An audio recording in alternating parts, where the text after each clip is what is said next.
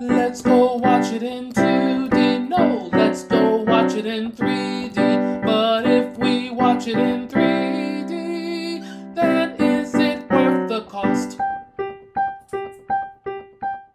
Hello, hello, hello. This is Adolf Vega, and with me is. Jake Jarvis. And today we're going over April 2019 3D releases. So we start off with Shazam coming April 5th, 2019. Yeah, are you excited for Shazam? Oh, very much so. I think there's a really good buzz around this, and I'm excited for it. This sounds like a perfect thing for DC to do. I think I'm excited for this. Mm-hmm. Next up, we have Missing Link that comes out on April 12th. What are your thoughts on this movie? Some of the character designs kind of freak me out, especially the nose on the Missing Link. To me, it looks like something, if you pull it, well, it's like a plug and the water will run out of a bathtub or something, or a sink. But I really like Leica movies, so I'm looking forward to it. The trailers look absolutely hysterical, so I'm on board. And it has the great Hugh Jackman, and you can't really tell it's him, which is a great voice acting when you could, change things Mm-hmm. up. And the final 3D movie of April is Avengers Endgame, which we're both super excited for. Yeah, waiting for tickets on that one. Should be any minute now, I think, and I'm excited for this. It's one of those things that's like I'm also scared because how high expectations it can't be higher than this. Mm-hmm. And like I almost kind of feel like this could be like the end of the MCU if they planned it well enough, Mm-hmm. Yeah. And like I wouldn't be mad, because it looks so good, it looks so exciting, Mm-hmm. and that's it for 3D movies. Yeah. But do we need more?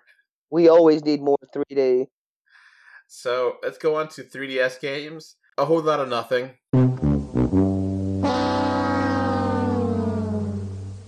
Which it is what it is for 3DS. Yeah. 3DS is slowly dying, and it's sad. It's a sad, it's a great little console. So let's move on to 3D Blu-rays. You want to guess what's coming out this month? In the US, it's slim pickings. It's probably with Warner Brothers releases. Yep, we got nothing for the US. Nothing at all.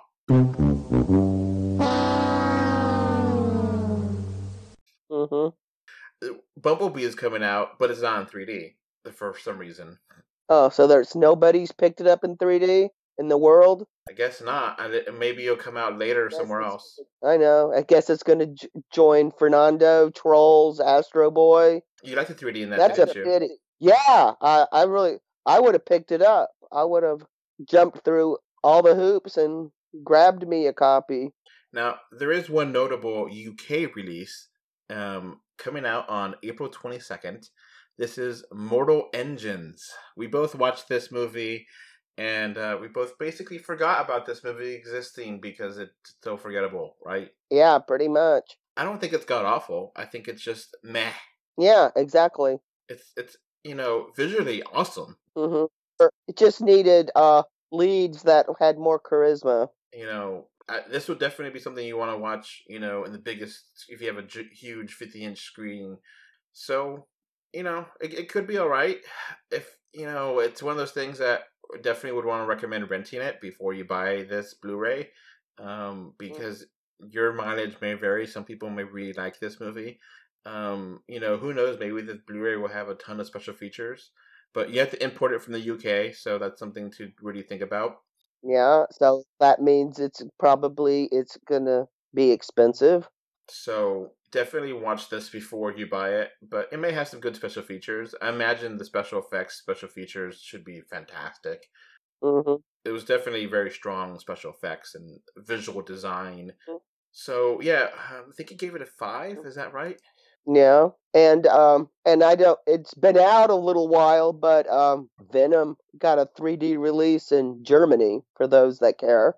Yeah, it's always hard. The 3D Blu-rays are always, you got to import them or you got to buy them right away because you never know. Mm-hmm. Especially Hong Kong movies, they tend to be, if they get a 3D release, it's a limited release, and sometimes they sell out pretty quick. So yeah, that's basically the 3D releases for April. Oh wait, there's one more thing. So when we originally recorded this podcast, we forgot about Nintendo Labo VR kit. It comes out April 12th, and you need a Nintendo Switch system, and you buy the Labo kit, which Labo is this kind of cardboard setup where you build a object. It's like an engineering for kids kind of thing with cardboard, and you build it, and it's DIY stuff. Anyway, so this Labo thing that Nintendo introduced, and I think it's actually worth noting. So going to go ahead and add it in. And the one problem with the Labo is that, it looks really, really kiddie. And of course, VR, it's going to be really hard on Nintendo Switch because you're going to have to use the screen, which is a 720 screen, but you have to split that up to two eyes, to get the virtual reality 3D effect. So two eyeballs having 360, and that's kind of a really low resolution. It looks fun, there's one city thing with like an elephant and like your head is in the butt of the elephant, and there's another one where like it's a bird and like you're flapping to fly, and one there's like a frog where you're jumping. It's all kind of silly kitty stuff. I'm gonna go ahead and edit in a little bit from Jake talking about this on the 3D Show 78. So we're gonna edit that in right here, so that way you get a little bit of Jake's thoughts on Labo VR Kit. Sounds like they're marketing this to really little kids. The Twain would be totally bored by this. Heck, a Twain would probably notice the resolution difference more than even people our age and older because they've grown up with high def. I mean, I never bought any of these Labo kits before because I'm not in the age for that. And, I find it interesting as like engineering and the science behind it, that the technology actually works. It's just, not something for me, but I'm kind of curious about getting this. Yeah, it does sound interesting. Not enough for me to go through the hassle of trying to invest in a Nintendo system, but it sounds like something to keep an eye out on and see where it goes. Obviously, I think we're both going to agree that Avengers Endgame is the number one most exciting movie for this month.